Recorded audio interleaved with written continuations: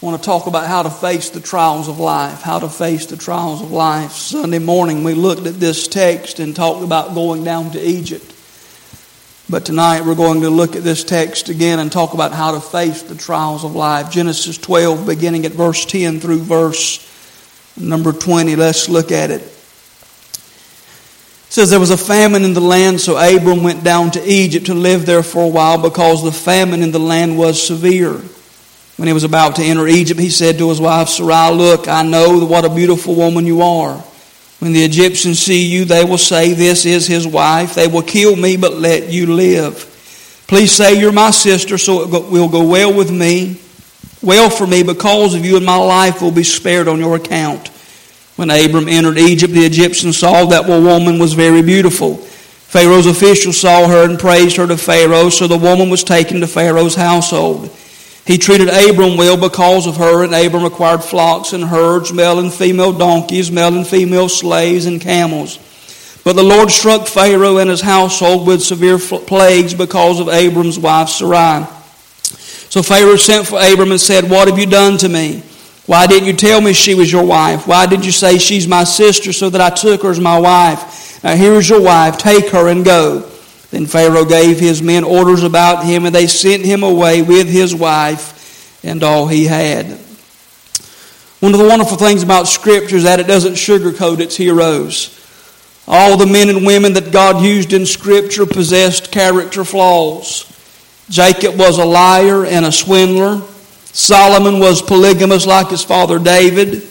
The disciples constantly failed Jesus Christ, even denying him before his resurrection. Peter specifically had anger and pride issues. He was always putting his foot in his mouth and thinking before he spoke.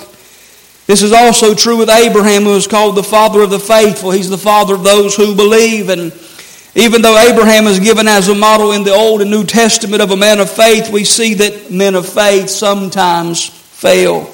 The reality is we all fail. We all have character issues. We all have flaws. In fact, Paul, possibly the greatest Christian that ever lived, he said this in Romans chapter 7. Look at Romans 7:15. He said, I do not understand what I am doing because I do not practice what I want to do, but I do what I hate. Have you ever felt like that? I know what I want to do, but I don't do it, and I end up doing what I hate. There's this war that takes place inside of us. There's this struggle that takes place inside of us. It's this battle between the flesh and the spirit, and they are opposed to each other. That's what Paul talked about in Galatians chapter 5. And so Paul says, hey, I want to do right, and good is in me that wants to do the right thing, but I can't do the right thing, and I do the very thing that I hate. We've all been there. You see, one of the greatest catalysts of sin in the life of believers and non-believers alike are trials. Trials like fire demonstrate the weaknesses in our character. Trials can bring out the best in us, or they can bring out the worst in us. Amen? You see, with Abraham, one of the weaknesses of his character was lying. And in our text tonight, he lies about his wife to protect himself and almost loses her. Maybe he learned to lie as a young boy, and what we see in this passage is that this pattern of lying is still in his life even after God called him. Maybe as a young child he knew that if I lie I can protect myself and keep myself from getting in trouble. Maybe he learned that I can lie and keep myself from getting a spanking. Maybe he learned to tell a lie when his brother's out in the field and his dad wants to know who took the cookie out of the cookie jar. He can point to his brother in the field and say, hey, my brother took it. And he knew to get his way out of it was to tell a lie. And that character flaw followed him all the days of his life. And so we see in our text that God allows a trial to come along and expose and deal with the character flaw in his life. Now, here's the thing. This trial didn't eradicate his lying, but it brought it to the surface. It exposed it so that God could begin to work on it in his life. We'll see this character flaw again in Genesis chapter 20, verse 2, when Abraham lies to Abimelech to protect himself. In other words, this isn't the first time Abraham's going to lie to protect his life. He's going to do it later on in his life. I just want to simply ask you tonight before we move on, what character flaw shows up in your life when a trial comes? Is it anger? Is it impatience, anxiety, even lying as it is with Abraham? What shows up in your life when trials come along? The reality is something exposes itself when problems and trials come. Maybe it's simply a pity party where we frown and we fear and we get anxious and stressed out. Something comes to the surface when problems come into our lives, and God's trying to deal with it. Amen?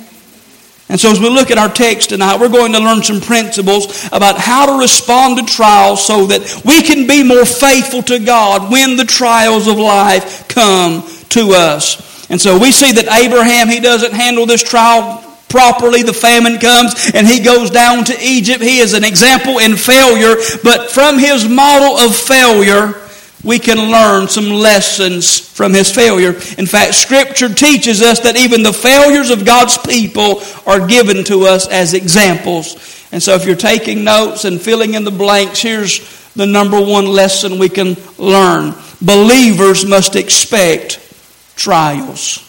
Believers must expect trials. When Abraham gets to the land of Canaan, the text tells us that there is a famine. We aren't told the cause of the famine. It could have been a drought. It could have been diseased crops. It could have been a plague of locusts. It could have been simply a failed harvest. But there is a famine in the land, and the text tells us that he goes down to Egypt. Now here's the thing. A famine comes in the land, and God has told him that I'm going to bless you. I'm going to prosper you. I'm going to take care of you. But when this famine comes, Abraham is probably shocked. He's probably dismayed. His heart probably sunk down in his chest, and he's probably thinking, why did I leave my family? Why did I leave my homeland? Why did I leave everything behind to follow God, and now I've got a problem? He left everything to obey God. He left everything to be obedient to God, and it led him straight into a trial. His hometown was near the Euphrates River, and it was a very fruitful and rich area. It was quite possible that Abraham had never experienced famine before. He had never had a night where he lay down with his belly empty. He had never known what it was to be without, but now he and his family were in trouble. They're now in a famine. But can I tell you something? Trials are a common experience for those who follow God. I wish I could tell you that when you give your life to Jesus, that you're going to get to tiptoe through the tulips and everything's going to be okay. That when you give your life to God, that you'll be problem-free. That everything's going to be just like you're on a cruise ship somewhere and you can just lay back and everything's just going to be hunky-dory and you're going to be fine and every need's always going to be taken care of and you'll never struggle and you'll never suffer and there'll never be any problems. But here's the thing. When you decide to follow God, there's going to be some problems, and there's going to be some bad days, and there's going to be some storms, and there's going to be some difficulty along the way. Can I tell you, there's going to be some hard times when you choose to follow God and live in obedience to Him. We're going to experience problems. In fact, many times our problems are going to increase because we follow God. In fact, sometimes following God, problems seem to chase us down, don't they? They seem to multiply sometimes, do they not? Sometimes our problems are natural. We're living in a fallen world. We're living in a sinful world.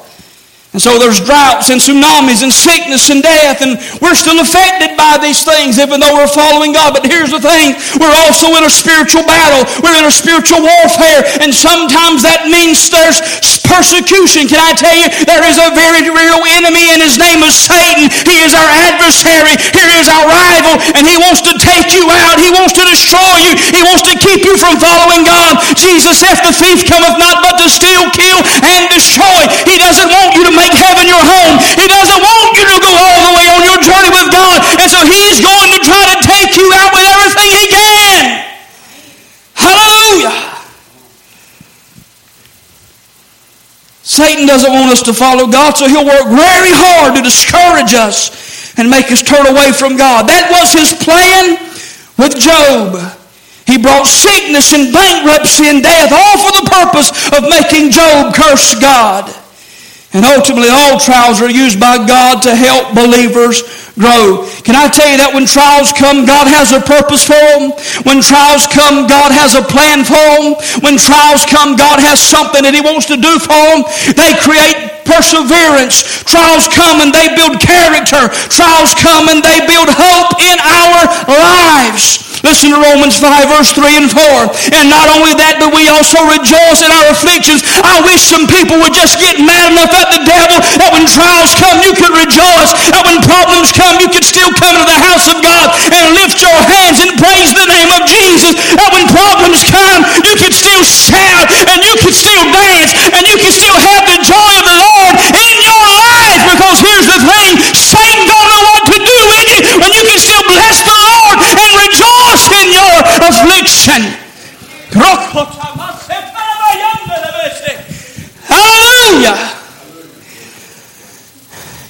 We rejoice in our afflictions. That's not most of us. We moan in our affliction. Is it not? We moan and have a pity party in our affliction. But Paul says we rejoice in our affliction because we know that affliction produces endurance. You want to stay on this journey? You got to rejoice in your affliction. Because when you can rejoice in it, your affliction will produce endurance. And your endurance will produce character. Can I tell you, that's what God wants? He wants character. Well, preacher, I thought God wanted me happy. No, God wants you holy. He could care less about whether you're happy or not. He wants you holy. He wants you Christ-like. Amen? I got to get in better shape if I'm going to preach like this.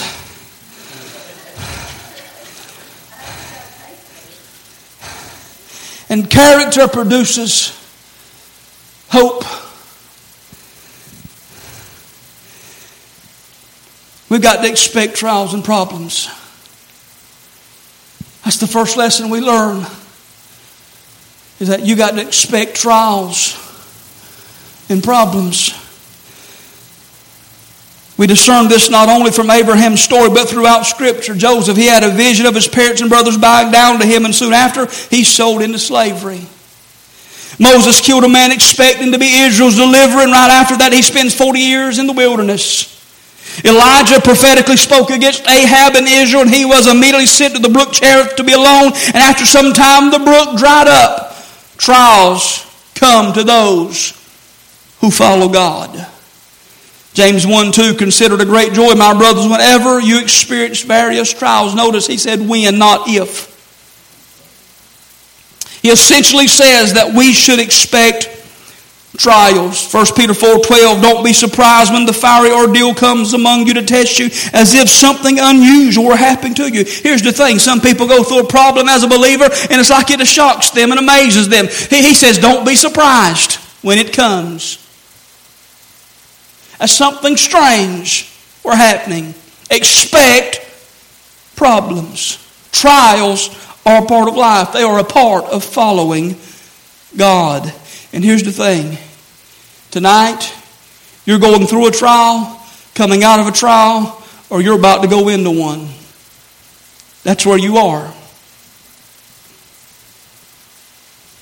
I don't mean to be a doomsday preacher, but that's where you are. You're either in one, coming out of one, or about to go in one. That's just where you live. We should expect trials. Let me move on or I won't finish. Number 2, believers must recognize that with each trial comes a temptation. The next thing we discern about trials from Abraham's example is that every trial comes with a temptation. In this text, I see two possible failures from Abraham. When the famine comes, Abraham immediately leaves the promised land and goes to Egypt. Also, we see that he sets a plan to lie about his wife by saying that she is his sister to protect himself. Now, ultimately, through both decisions, Abraham decides to rely on himself and his wisdom instead of God's. Now, before I go on and talk about when the trial comes temptation, I want to briefly mention that trials are also a time of testing. Here's the thing. Trials are a time of testing by God, and they're also a time of temptation by Satan. Let me talk about how God uses trials as a time of testing and purifying of His people. Look at John 15, verse 1 and 2. I am the true vine, and my Father is the vineyard keeper. Every branch in me that does not produce fruit, He removes, and He prunes every branch that produces fruit so that it will produce more fruit. He says every branch that does not bear fruit, every branch that does bear fruit, He prunes so that it will produce more fruit. Pruning is a cutting away of all the dead or damaged branches, and it implies pain. We don't like pain, but God wants to prune you, and it's going to be painful. And He says that every branch that is fruitful, He's going to cut at it so that it can bear more fruit. Because here's the thing, God doesn't want just faithfulness, God wants fruitfulness. Let me say it again, God doesn't want just faithfulness, God also wants fruitfulness. And I believe that's what happened with Abraham. He had been faithful, he had obeyed God, and so now God is pruning him so that he can be more faithful and more fruitful. And so God, He didn't waste any time in preparing Abraham for the great call on his life. He immediately sends him into the famine. He immediately sends a test. He sends a trial so that he can start pruning him and cutting away old habits and sinful attitudes and self-reliance and the fear of man. You see, all these old attitudes were unfit for Abraham's calling, and this is true for us as well. You see, God will always send us into trials so that He can train us to become godly. God will allow trials and times of testing to come so that He can build character in our life. Listen to James chapter 1, verse 2 through 4. Consider it great joy, my brothers, whenever you experience various trials, knowing that the testing or trying of your faith produces endurance. But endurance must do its complete work. In other words, don't shortcut the process so that you may be mature and complete, lacking nothing. God wants to take the trials and the times of testing so that He can change your life. You can't just say what God wants to produce in you. He wants to produce Christ in you. When you look in the mirror, you want to see more and more of Jesus in the mirror.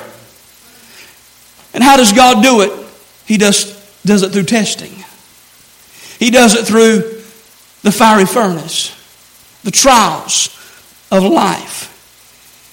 God uses trials for our good. He does it to make us stronger. He does it to make us better. However, Satan wants to use trials as a means of temptation. And so the question we have to answer concerning our passage is, why was it a sin for Abraham to leave the promised land? Why was it a sin for Abraham to go down to Egypt? Here's what F.B. Meyer said. In the figurative language of Scripture, Egypt stands for alliance with the world and dependence on an arm of the flesh. I talked about this Sunday morning. Egypt is a symbol or a type of the world. And Scripture bears this out. Listen to Isaiah 31 verse 1. Woe to those who go down to Egypt for help and who depend on horses. They trust in the abundance of chariots and in the large number of horsemen. They do not look to the Holy One of Israel, and they do not seek the Lord's help. Scripture bears it out that going to Egypt is not wise. Now, we have to understand, and it has to be noted, that throughout Israel's history, God at times called His people to go to Egypt for safety. We see it with Jacob and his family. During a famine, Joseph, he's second in command. He's under Pharaoh. And God tells Jacob, hey, you need to go to Egypt, and there you'll find refuge, and there you'll be spared through the famine. Listen to Genesis 46, verse 3 and 4. God said, I am God, the God of your father. Do not be afraid to go down to Egypt, for I will make you into a great nation there. I will go down with you to Egypt, but I will also bring you back. Joseph will put his hands on your eyes. So God told Jacob, go down to Egypt. Joseph will take care of you there. But you're going to come back to the promised land. And you're going to die in the promised land. Okay, we see the same thing with Jesus' earthly father, Joseph. When Herod was killing babies, God told Joseph, take the family and go to Egypt. Listen, Matthew 2:13. After they were gone, an angel of the Lord suddenly appeared to Joseph in a dream, saying, get up, take the child and his mother, flee to Egypt, and stay there until I tell you. For Herod is about to search for the child to destroy him. So there were times God told his people, you need to go to Egypt for safety. So the fact that Abraham left Canaan and went down to Egypt by himself doesn't mean that Abraham sinned. The problem is the fact that Abraham didn't seek God. He didn't build an altar. He didn't pray. He didn't seek God's voice. And here's the thing. God never called him to go to Egypt. God called him to Canaan. And so here's the thing. Abraham got anxious. Abraham became afraid. Abraham got worried. And he took things into his own hands. Going to Egypt was a picture of his self-reliance. Going to Egypt was saying, God, I'll take care of this myself. And that's where he got into trouble. The trial became a temptation and Abraham failed. What God was using to try to test him and make Abraham better ended up being a temptation and Abraham failed. Here's the thing. With every trial, there is a temptation. In other words, what God wants to use to help us grow, Satan wants to use to cause us to fall. Let me say it this way. What God wants to use to make us stronger, Satan wants to use to make us stumble. You see, every trial comes with an opportunity to grow or fall further into sin. Abraham had the opportunity to trust God, to seek God while in the famine, or to trust himself.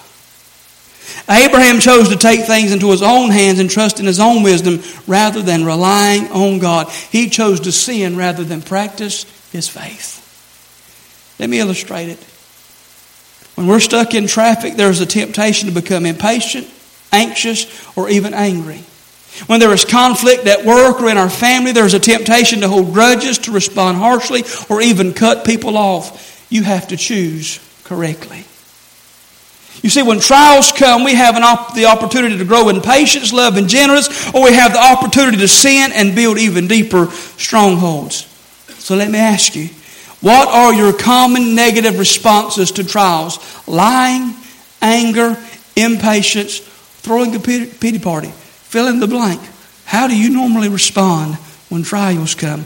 Because I can promise you this, Satan knows what your inclinations are, and those are going to be the very temptations that you encounter when you face a trial.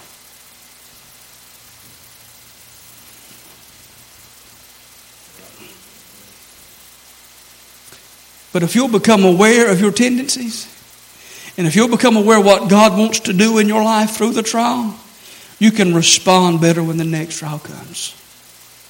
You have to understand, hey, God wants to use this to make you better. But if you respond the wrong way, instead of becoming better, Satan will use it and make you bitter. With every trial, there is a temptation. You can come out stronger or you can stumble. Abraham failed. And it's the same for us. Either you're going to pass it or you're going to fail, depending on how you respond. Let me move on. Number 3. Believers must seek God's wisdom while in trials. As we consider Abraham's failure to seek God in the trial, it gives us our next principle. We've got to seek God's wisdom when trials come.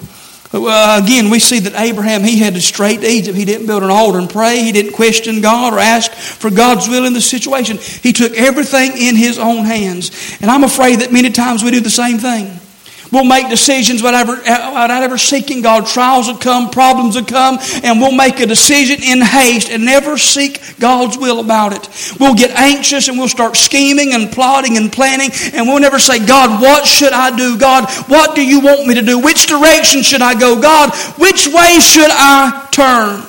But here's the thing. If we're going to respond correctly to trials, we've got to seek God's will. We've got to ask God for wisdom. But here's the thing. How do we find wisdom when it comes to trials? Letter A, we seek God's wisdom through prayer. We seek God's wisdom through prayer. James 1:5, if any of you lacks wisdom, he should ask God, who gives to all generously and without criticizing, and it will be given to him. In the context of teaching on trials, James says we must pray for wisdom because God gives generously to all who ask. I believe that when you ask God, God will answer. James 4:2 will tell us that we have not because we ask not. The reason so many people fumble through life is because they never take the time to pray. Amen? The reason so many people just go aimlessly through life, especially believers sometimes, is because they never take the time to pray, or we say a little lay me down to sleep kind of prayer, and we wait 5 minutes and God don't speak, and so God, I'm in too much of a hurry and I can't wait on you, and so we run ahead and do our own thing, and then we got to pray months down the road, oh God, bail me out, because we wouldn't wait for God to answer. Amen. But he says if you ask, God will give generously. And he'll do it without criticizing. He'll do it without finding fault. What does that mean? That means God's not going to be mad if you come and say, God, I need wisdom and need to know what to do. God's not going to get mad with you. He'd much rather you come to him and say, God, I need to know what to do, instead of months down the road, God, can you bail me out of this? Amen. Trials are meant to make us more dependent on God. And yet here's the thing that gets me. So many times instead of them making us more dependent on God, we want to run from God. You see, a trial is an invitation to pray. Write that down. A trial is an invitation to pray and wait on God. And here's the thing. Sometimes his answer will be removing the trial. Sometimes his answer will be giving us perseverance to go through the trial. But always with his answer, he gives us wisdom to properly respond to the trial. But here's letter B. We seek God's wisdom through Scripture. Not only prayer, but through Scripture. Psalm 119, 105. Your word is a lamp for my feet and a light on my path. David said that when he studied God's word, the Lord turned the lights on. He could see what path to take. Can I tell you, Scripture many times tells us exactly what to do. I've heard people say, preacher, I want to know what God's will is. Read the book. Read the book. The will of God is the Word of God. 99% of the time, the will of God is the Word of God. Read the book. And where it doesn't give exact answers, it gives principles to follow. Concerning everything under the sun. If you can't find an exact answer, I promise you can find an illustration, you can find a story, you can find a principle that'll help you find out what decision you need to make. Amen? Letter C, we seek God's wisdom through the counsel of mature Christians. Many times God gives us wisdom through other believers. Scripture calls the church the body of Christ in 1 Corinthians 12. One person is the eye, another person is the hand or the feet. And here's the thing, many times we spiritually impoverish ourselves by neglecting the resources within the body. And here's the thing, we don't want to reach out to other people because we don't want to make ourselves vulnerable to other people. And for so long,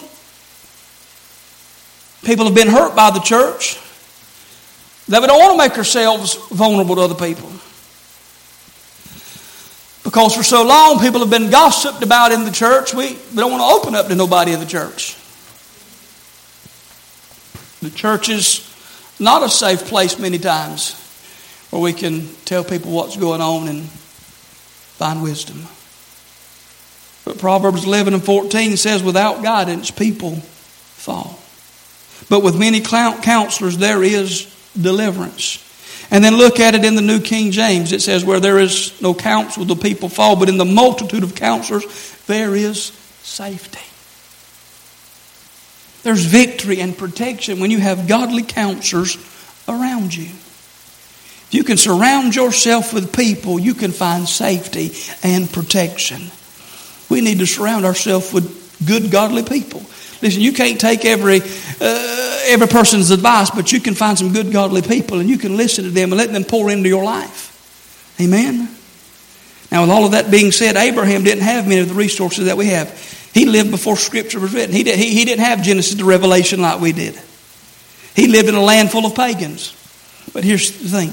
God could still communicate with him.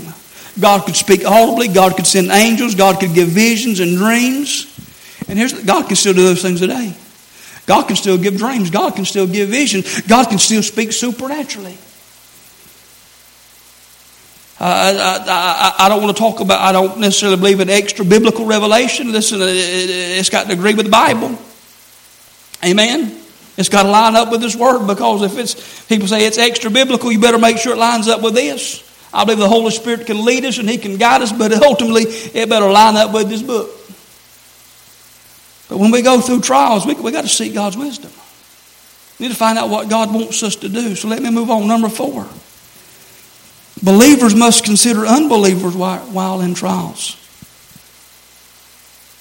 We've got to consider the watchful eye of unbelievers while we're going through our problems and our trials.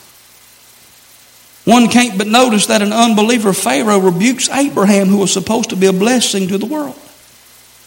It seems that Pharaoh could discern that his sickness was Abraham's fault, since everybody in Pharaoh's palace had a skin disease except Pharaoh. Some commentators implied that it may have been a sexually transmitted kind of disease because it came upon the males.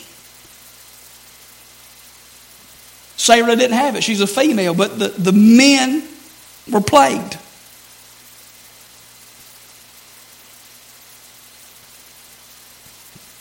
That's just a little insight. And so they're plagued with this disease. Sarah doesn't have it. So they probably begin to question her. She probably breaks down and begins to tell them what happened. And so Pharaoh, he gets so upset, and I want you to notice his concluding words. In the original language, he said 4 words: "Here, wife, take, go." That's what he said in the original language. He's so upset. That's all he could. "Here, wife, take, go." He's mad. I've been mad too. And guess what Abraham says in reply? Absolutely nothing. What could he say? He'd plotted and planned and schemed, tried to get the upper hand, and he'd been found out. He'd lost his witness and he stained his integrity. The pagan king had shown himself to be more righteous than Abraham. I said Sunday morning that Abraham should have been a blessing and it ended up being a curse.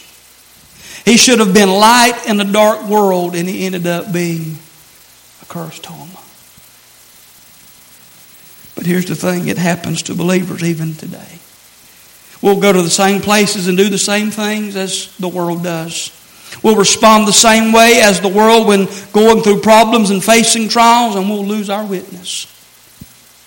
We'll get just as mad as they do when problems come. And if we aren't careful, there's some believers that may even allow things to come out of their mouths that the worldly people let come out of their mouths.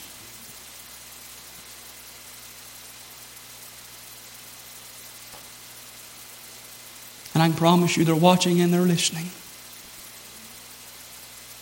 Listen to what 1 Peter 2 verse 11 and 12 says. "Dear friends, I urge you as strangers and temporary residents to abstain from fleshly desires that war against you. Conduct yourselves honorably among the Gentiles, so that in a case where they speak against you as those who do what is evil, they will, by observing your good works, glorify God on the day of visitation."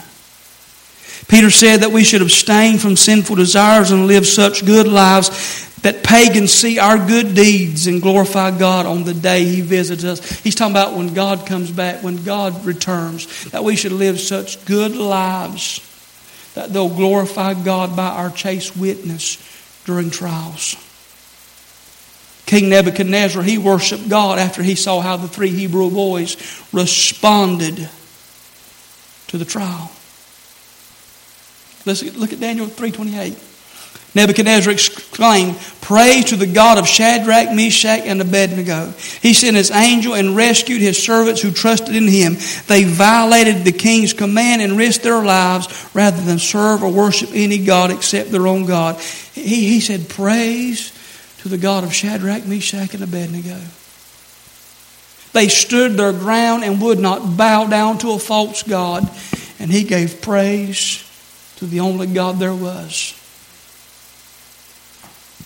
because of how they responded in a trial.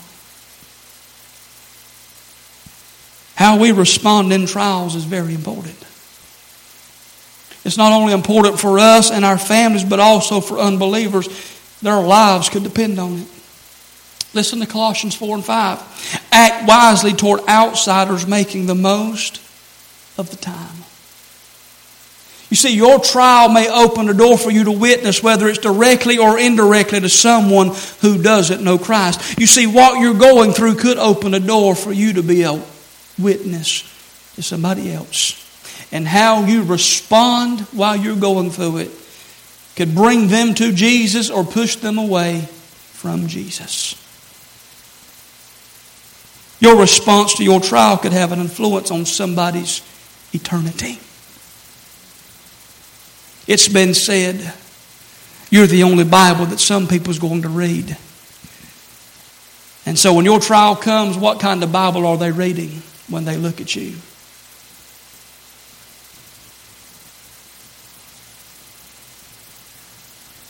What kind of Jesus are they seeing when they see you in a trial and in a problem? Because Jesus on the cross, the worst trial of all, said, "Father, forgive them, for they know not what they do." The fifth thing, the final thing I want to give you, is that believers must keep their eyes on Christ while in trials. What must stand out to us is that Abraham, who is the father of all who believe, is the father of the faithful. He's called a friend of God.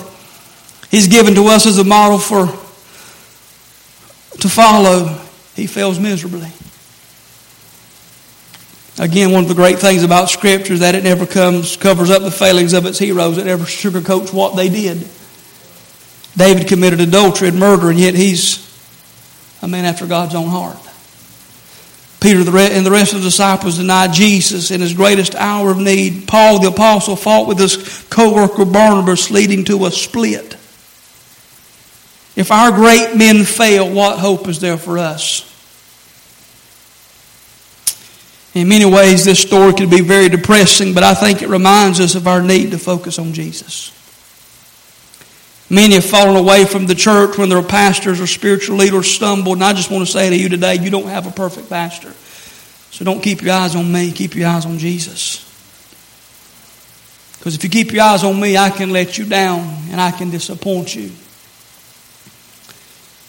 But we've seen many leaders who were supposed to be leading us let us down. Instead of being marked by holiness, they were marked by pride and discord and deception. And so how can we stay faithful in trials if they can't stay faithful in trials? Certainly Abraham, David, Peter, and Paul, they're models for us to follow, but they are models of men who failed God yet continued to follow Him. And that's the good thing. Even though they failed, they got up and continued to follow God. And I would say to you tonight that even if you've failed, you need to get up and keep on following God. But Christ is our perfect model. Amen. And we have to keep our eyes on Him. You see, if we focus on others, especially when they fail, we'll find ourselves discouraged and ready to give up. That's why the writer of Hebrews says this, Hebrews chapter 12, verse 2 and 3, keeping our eyes on Jesus. In verse 1, he talks about laying aside every weight and besetting sin and running the race that He has set before us. You see, we're running a race. We've got to lay aside the weights. We've got to lay aside the besetting sin. We've got to run the race that's been marked out and set before us. And I just want to say to you tonight, I can't run your race. You can't run my race. You can't run somebody else's race. You've got to run your race. You've got to stay in your lane. You can't get in somebody else's lane. And that's why he goes on to say here, we got to keep our eyes on Jesus, the source and perfecter of our faith, who for the joy that lay before him endured a cross and despised the shame and is set down at the right hand of God's throne. For consider him who endured such hostility from sinners against himself, so that you won't grow weary and lose heart.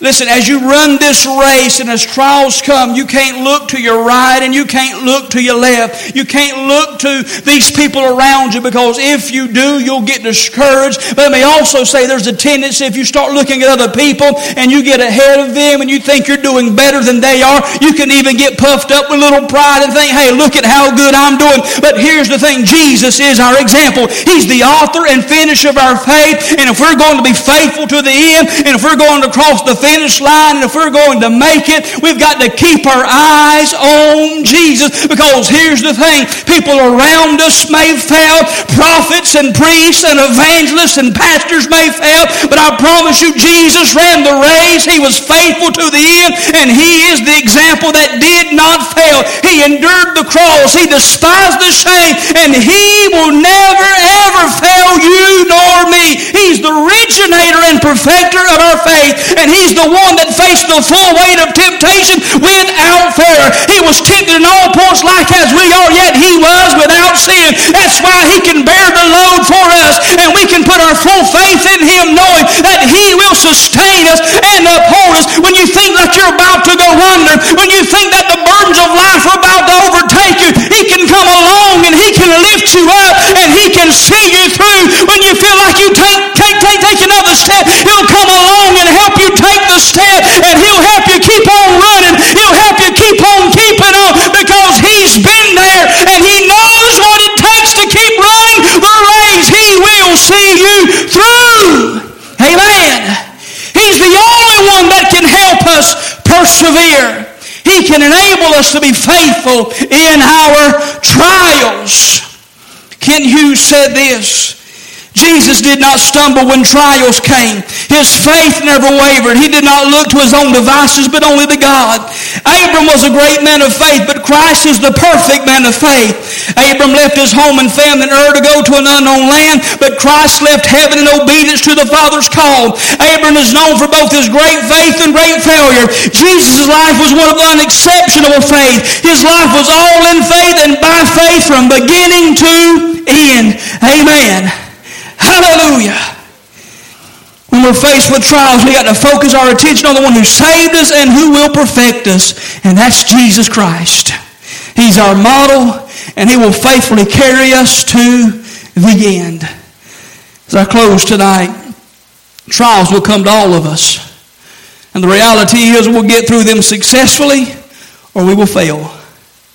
When trials come, we will trust God and run to him, or we will trust in ourselves and run from him. And what I've come to find out about trusting in myself and failing during trials is this: first, God is gracious and forgiving. Thank God for that. He was gracious and forgiving to Abraham and brought him out of Egypt. We'll talk about that Sunday morning, the path back to Canaan. But second, God doesn't give me a pass on the test. I know the trial's going to come. God's not going to stop until he's done with me, until I reach the finish line. Because he's got something he wants to do in my life. He's got something he wants to do in your life. You want to know why they circled the wilderness for 40 years, the children of Israel did? Because God was trying to do something in their life. And their complaining and their unbelief kept them out of the promised land. Commentators say it 11-day walk from Egypt to the promised land. Now, when he brought them out of Egypt, he didn't take them the short way, because that would have took them by the way of the Philistines, and God knew they weren't ready for war, so he took them a different way. But an 11-day journey from Egypt to the promised land. So he took them another way. He was trying to build their faith by parting the Red Sea, giving them manna, giving them water from the rock. He was trying to build their faith, prepare them. And they get on the brink of it and sent spies into the land, try to build their faith. And 10 spies come back, say, hey, there's giants in the land and we can't do it. And so they wandered. He couldn't get Egypt out of them. He brought them out of Egypt but couldn't get Egypt out of them. Because the entire time they wandered, I want to go back to Egypt. I'm afraid God's got some people like that today. He's brought them out of Egypt but can't get Egypt out of them. And that's why they go through trial and they fail, and God is gracious, but they're going to take another lap around that desert because God's trying to get Egypt out of them. Because with every trial there's a temptation, and some people just can't allow God to do what He wants to do in them. And so God's gracious and God's merciful, but some time passes and they start circling again. I thank God for grace. But I don't want to keep circling around when I don't like taking tests too much. I don't like taking too much of God's test. I like to try to learn what He wants to show me the first time. But there's been times I've been stubborn. And I've had to go back again. But when God's trying to develop you and work something out of your life, He'll allow times of testing to come. He's not going to give up till He begins to work things out of your life. And you've got to choose how you respond. You can get better or you can get better. You can go stronger or you can stumble. Somebody once said this, the same sun that melts wax hardens clay. The attitude that we have when it comes to problems will determine the effect it'll have on us. 1 Thessalonians 5:18 says, give thanks in everything, for this is God's will for you in Christ Jesus. Notice He doesn't say give thanks for everything. He says give thanks in everything. As I said earlier, if we can learn how to rejoice in affliction, if we can learn how to be thankful in every situation, if we can learn how to be grateful and find something to be thankful for even when trials are coming, it would help us go a long way in getting through what we're going through. Let me just say this. If you'll change your attitude, it'll help you get through what you're going through. Amen? Because God is still good no matter what you're going through. Amen? And you can find something to be thankful for. And I would say that many times it's our attitude that's missing when it comes to the trials of life. Amen? And so I wonder tonight, is there anybody in the house that may be going through something that could stand to their feet and say, I'm going to bless the Lord at all times. His praise will continually be in my mouth. Could you stand with me tonight? Hallelujah.